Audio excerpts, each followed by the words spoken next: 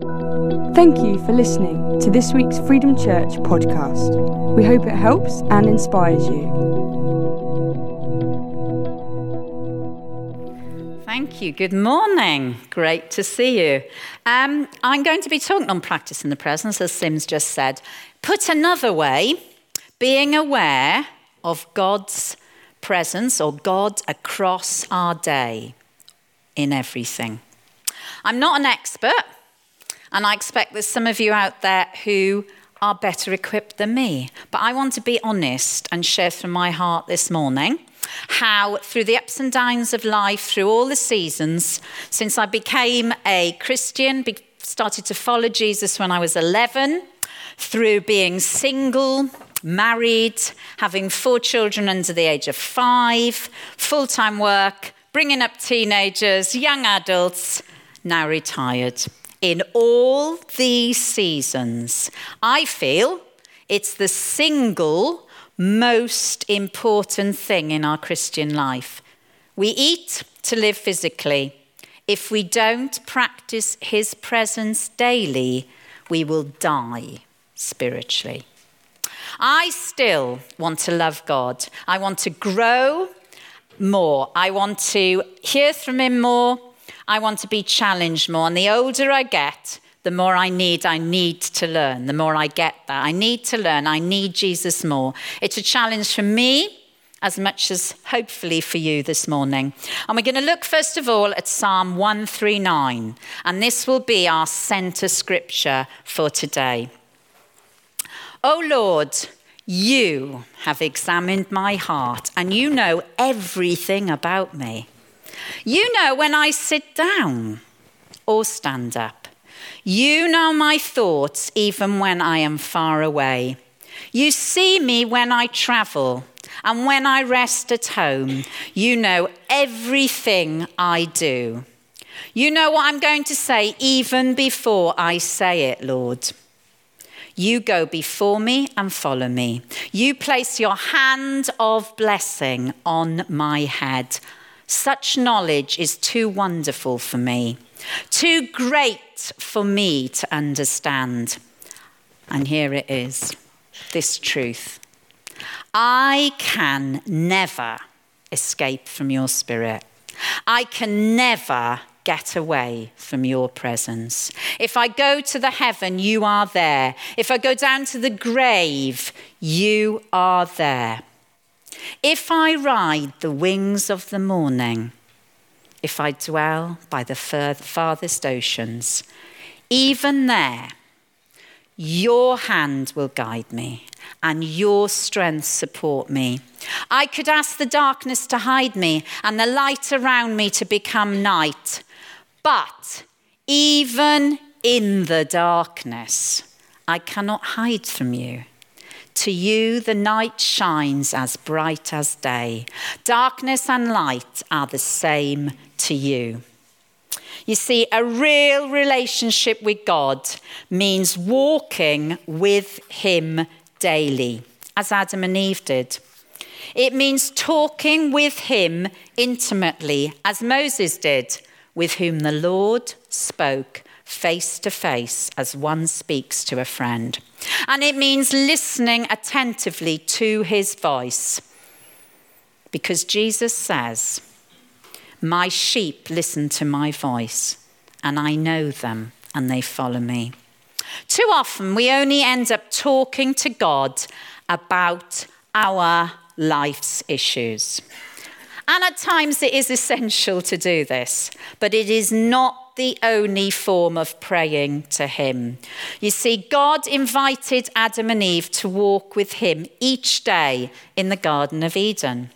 And I imagine they had times of silence, also times of wonder. Oh, look at that zebra over there. Why did you put stripes on that, God? They chatted to God about what they'd been up to during the day. This is the great truth. God still invites us to walk daily with him, just to enjoy his presence, his company, sometimes to ask questions, but to give him the download of our day, to give him all the gossip without asking him for anything in return. And I think this little known story from the Old Testament sums up this presence of God. Now, anyone who was here in the first service is not allowed to win the box of chocolates, okay? Have you heard of Obed-Edom? Anyone like to take a guess who he was? Someone got it in the first service. Go for it. Who? No. Go on, tell us, Yolanda. I think he had the ark. She's done it. Thank you, Yolanda. This story is a little known story. It's only in 2 Samuel chapter 6. When the Israelites were wandering in the wilderness for 40 years, God told them to build an ark that would remind them of his presence and would give them victory in battle. Many years later, when David became king and he had his capital city, Jerusalem, he wanted the ark brought to Jerusalem so God's presence would be there. He didn't think much about the preparation, and it was just slung on a dirty old cart with oxen. As it was going towards Jerusalem, the ark slipped, and the oxen driver put out his hand and was struck dead. Everyone was terrified. King David did not really know what to do, so he asked, in fact, he commanded the local landowner, Obed-Edom, to take the ark to his own home, whilst David decided what he was going to do. Imagine how Obed-Edom must have felt. What if it fell again? What if one of his family peeked into the spare room and touched one of the golden angels on the ark? It could cost him or anyone living in his house their lives. He had the ark there for 3 months. And you know what? During this time, he was blessed and all his household. So much so that King David got envious. He felt he was missing out and he wanted the ark back in Jerusalem. Do you know, God's presence must have been so heavy on Obed-Edom's house. For a king with every worldly blessing and rich is to want the ark in Jerusalem, to feel he was missing out. This time the ark was returned to Jerusalem with great style, appropriate reverence, not slung on an oxen cart, but with fanfares and great detail in the planning. The presence of God was so strong as it approached Jerusalem that David was overcome with worship and danced in his underwear. What a thing. What do you think, Sim? Maybe something for our celebration of prayer in a few weeks' time. Wait and see. That'll get you to come, won't it? Obed-Edom's few months of fame was gone, but his name pops up again as a temple porter, a temple singer, and a treasurer of the temple. I'm not saying it was the same man, but I like to think it was, because I firmly believe that what God has placed in his word, the Bible, even the small details, are there to teach us great truths.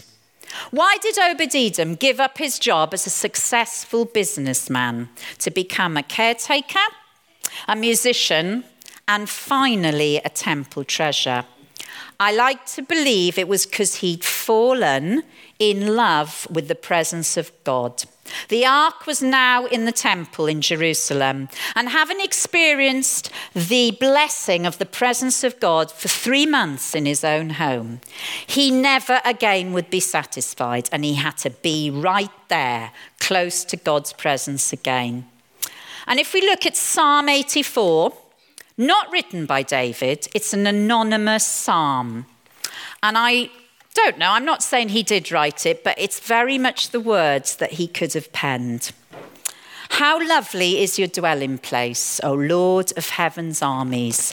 I long, yet I faint with longing to enter the courts of the Lord. With my whole being, body and soul, I will shout joyfully to the living God. A single day in your courts is better than 1,000 elsewhere. I would rather be a gatekeeper in the house of my God than live the good life in the homes of the wicked.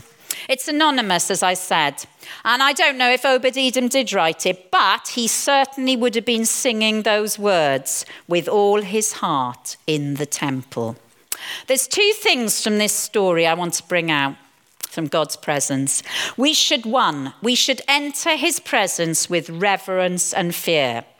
Don't treat our relationship with God as a last thought. Put it on a dirty cart and oxen, as David first did, because we will spiritually die if we do that. Do these excuses sound familiar? They might be yours, they could also be mine. I don't feel like talking to you now, God. I'm too busy. I want to watch Netflix. I'm tired and I'm angry with you. This is Almighty God, who made us and knows us inside out. And he is worthy of all our respect. Throughout the Bible, there are verses saying we must fear God. That doesn't mean we must be afraid of him, because fear is used two ways in the Bible. If you go back to the Greek, fear means phobos, and that is the root word for the English word phobia, which means a dread or terror. But it also has a second meaning. Phobos means reverence, respect, and awe. Fear is knowing our place in God's presence. We were flawed and far from God. Now he's restored us to Jesus and offers us hope, life-giving, life-changing hope. Secondly, if we host God's presence in our home, like Obed-Edom did, in our business, in our school, and in our church, we will discover his secret and find out, like it said in Psalm 84, how lovely is your dwelling place. So how then do we practice his presence in our lives? And I'm going to share with you the three main ways I have done this through the seasons of my life. We've got, sounds like a bit like a fitness regime. I assure you it's not. Bank it, center it, or it should say switch it. I'll blame Neil for that one. And work it, okay? Bank it. I don't know if you watched a few years ago, there was a show called The Weakest Link with a host who was very frightening, who I like to channel, my inner Anne Robinson. Do I look familiar? I might too. Now, in this show, the contestants would shout out, bank it, as soon as they got a correct answer, or the money would just disappear. And so practice means hard work, and we need to be continually banking everything that God deposits in our lives, so that when we feel far from his presence, those truths are banked deep into our consciousness. They're banked deep down and they bubble up during the dark times. I found that learning verses, writing down thoughts from Bible readings, prophetic words over me, encouragements that people have given me, if I've written them down, they become embedded in me. And nobody can take those away. You see, forming a habit of coming to God every day at all times becomes automatic. There's a slogan, 100 days to form a habit. If we're practicing his presence every day, it becomes automatic. After 100 days or around 3 months, And if we're not doing it, we then start to feel disconnected and unrest inside. I want to share a personal story of how practicing his presence happens when we don't feel him. I was in the Co-op about 18 months ago, waltzing down the chocolate aisle, looking at lots of chocolate, deciding not to buy any. And I felt God say, you know, life's good for you at the minute, Judith. It's steady. Everyone's happy in your life. Something is coming to see what you've banked. I felt a bit uneasy at the time, but I very conveniently forgot those words until a few minutes later, one of our boys had a large psychotic breakdown and he was sectioned in a hospital for over a month and we became his carers. I was in a mess of feelings: anger, fear, grief, not feeling his presence. My spirit reminded me of the words and verses I'd memorized, the truths I had learned. I didn't feel his presence, but I knew he was there because of the banked deposits I had in my life from practicing his presence.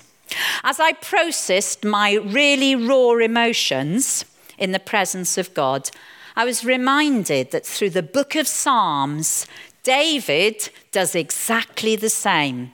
In 142, he says, I cry, I plead, I call out, I look for. And I don't think we should be afraid to process our emotions in God's presence. Remember Psalm 139 I read at the beginning? We can't get away from his presence. It surrounds us. It's a safe place for our complaints and our uncertainties to overflow. If we don't, our complaints will overflow elsewhere. Facebook, gossip, the wrong people. Psalms teach us that the way into his presence is from where we really are, not from where we wish we were. I'll say it again. The way into his presence is from where we really are, not from where we wish we were. If we start from where we really are in God's presence, I need you to rescue me. That is a truthful mindset. And our spirit knows what to pray. Our mind gets in the way. Don't fight your mind with your mind. Speak out in tongues. And we heard from Sim a few weeks ago about the gift of tongues. It's essential. I used it. I still do use it, but I used it during that time when no words would come. So speaking in tongues, fighting your mind with your mouth, reciting psalms, maybe written down prayers or words and saying them out loud. I did this a lot as I walked through a very dark time. And God told me it's okay not to be okay in that silence. That's what I felt. You know, as we bank things, we might be doing a running commentary. And I love Fiddler on the Roof, that musical. And that central character, Tevye, what a man. He certainly knew how to have a running commentary with God. Forgive the accent. It will be not Hebrew. It will probably be Welsh. I can understand it, he says to God, when you punish me, when I am bad, or my wife because she talks too much, or my daughter when she wants to go off and marry a Gentile. But what, God, have you against my horse?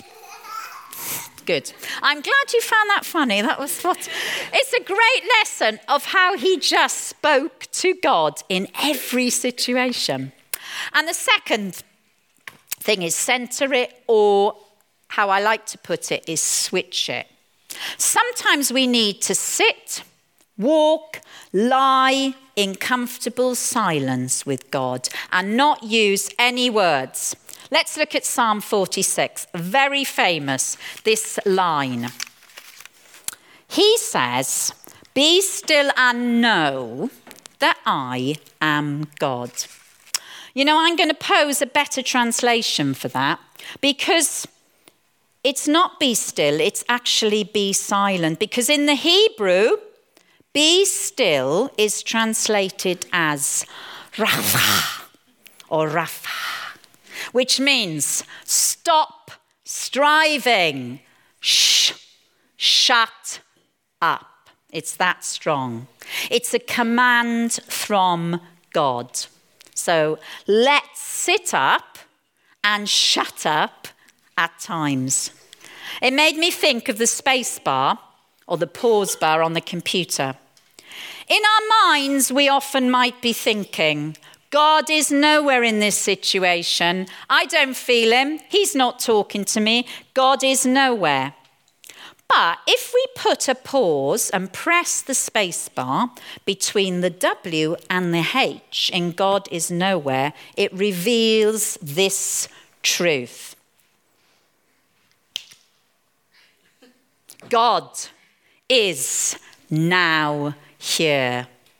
If we put that pause, if we shut up, God's truth is God is now here. And I'd like us to pause now and come into his presence. He's here. So let's pause. Let's shut our eyes if you want to. And I'm going to pray this. Father God, I pause now to become more aware of your presence in the stillness of this moment. Grant me glimpses of the ordinary today, your presence in the places I go and the people I meet.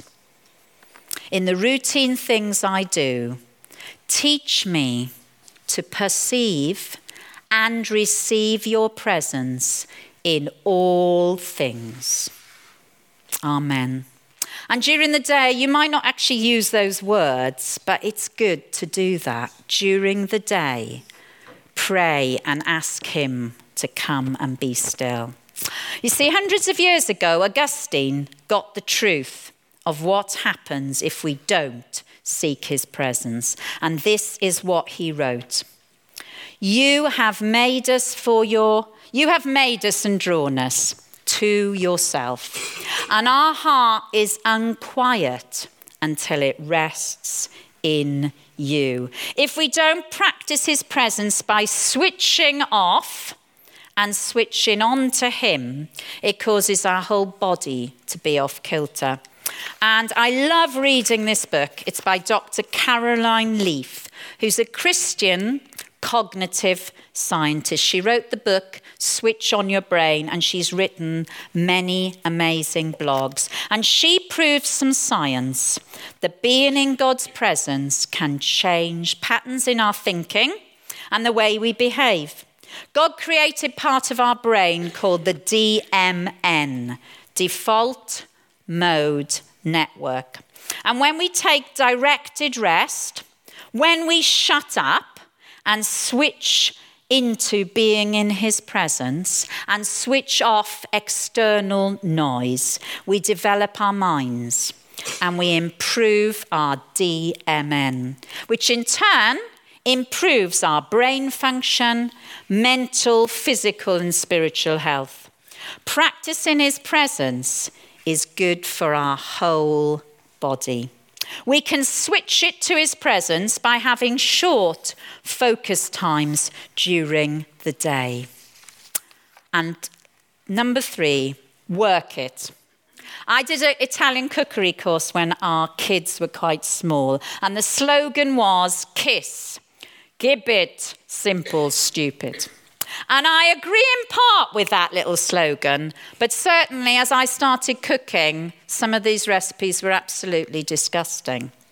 And I needed to practice them to get them better. It's hard work to practice God's presence, but with great rewards. Remember, bank it. Remember that, how we bank his deposits and there's no shortcut. It's true. We can all think back to times at Christian festivals, we're in church, back to different events in our lives where we've really felt the tangible presence of God. But I really like Oswald Chambers' thoughts on this.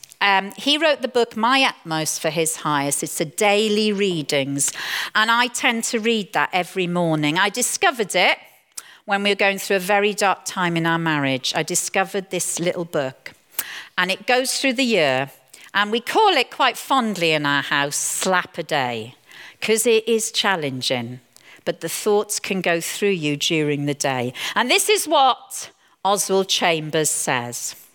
We are not made for the mountains, for sunrises, or for other beautiful attractions in life. We are made for the valley and the ordinary things of life. And that is where we have to prove our stamina and strength. The challenge is to keep practicing his presence when we don't feel him, when we are surrounded by dirty dishes, dirty nappies, the noise of the workplace. We need to work at it. And Brother Lawrence, a few hundred years ago, wrote a little book called Practicing the Presence of God. He knew it well. He was a soldier. He then became a cook, and he repaired sandals in a monastery. He was plagued with ill health through his life, but rich and poor came to hear him talk how he practiced the presence of God in common work. And this is what he said.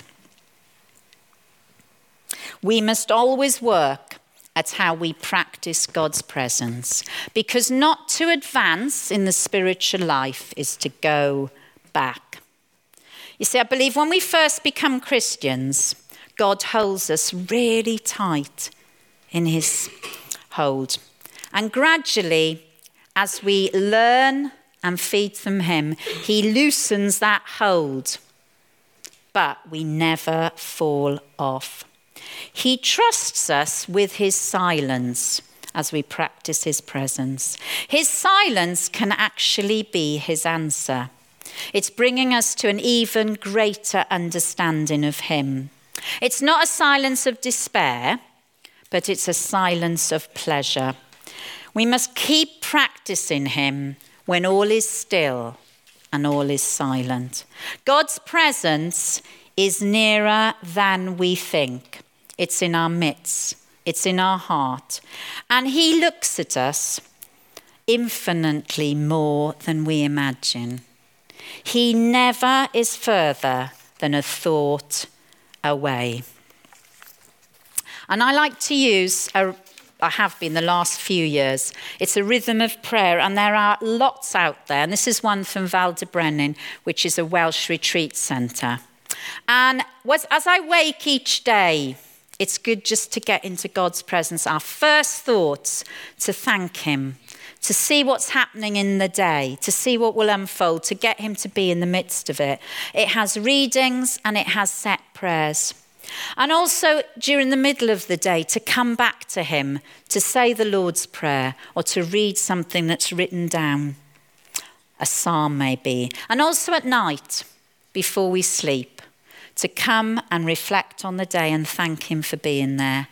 And also to ask for forgiveness for things that we might have done that were wrong. You might need to set a timer to do this. I know some people do. So they're reminded of doing this during the day, and it becomes a habit, part of your consciousness. And I do believe you will get unrest if you're not doing it. You know, talk to God. And at times enjoy his silence, whether we're in bed, whether we're walking, in the shower, in the middle of a busy conversation, whether we do it out loud or internally, whether we use set prayers, our own words, speaking in tongues, using the Psalms.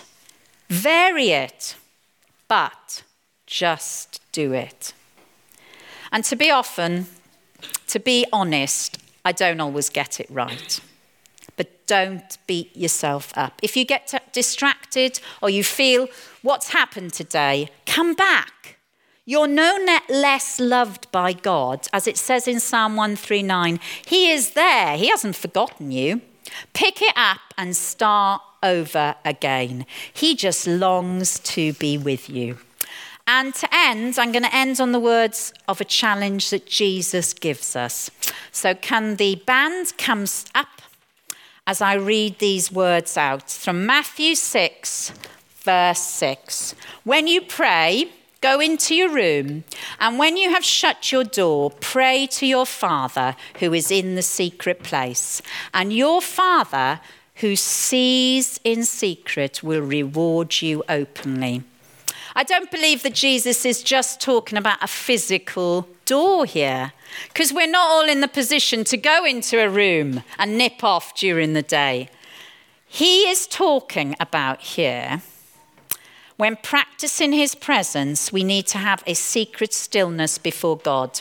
It means deliberately shutting the door on our busy lives and remembering him in the middle of it.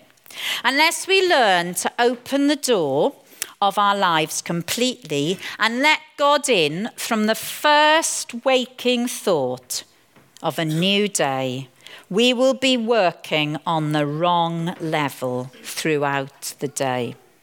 So if we swing the door of our lives open fully and pray to God who is in the secret place, every public thing in our life will be marked with the lasting imprint of the presence of God.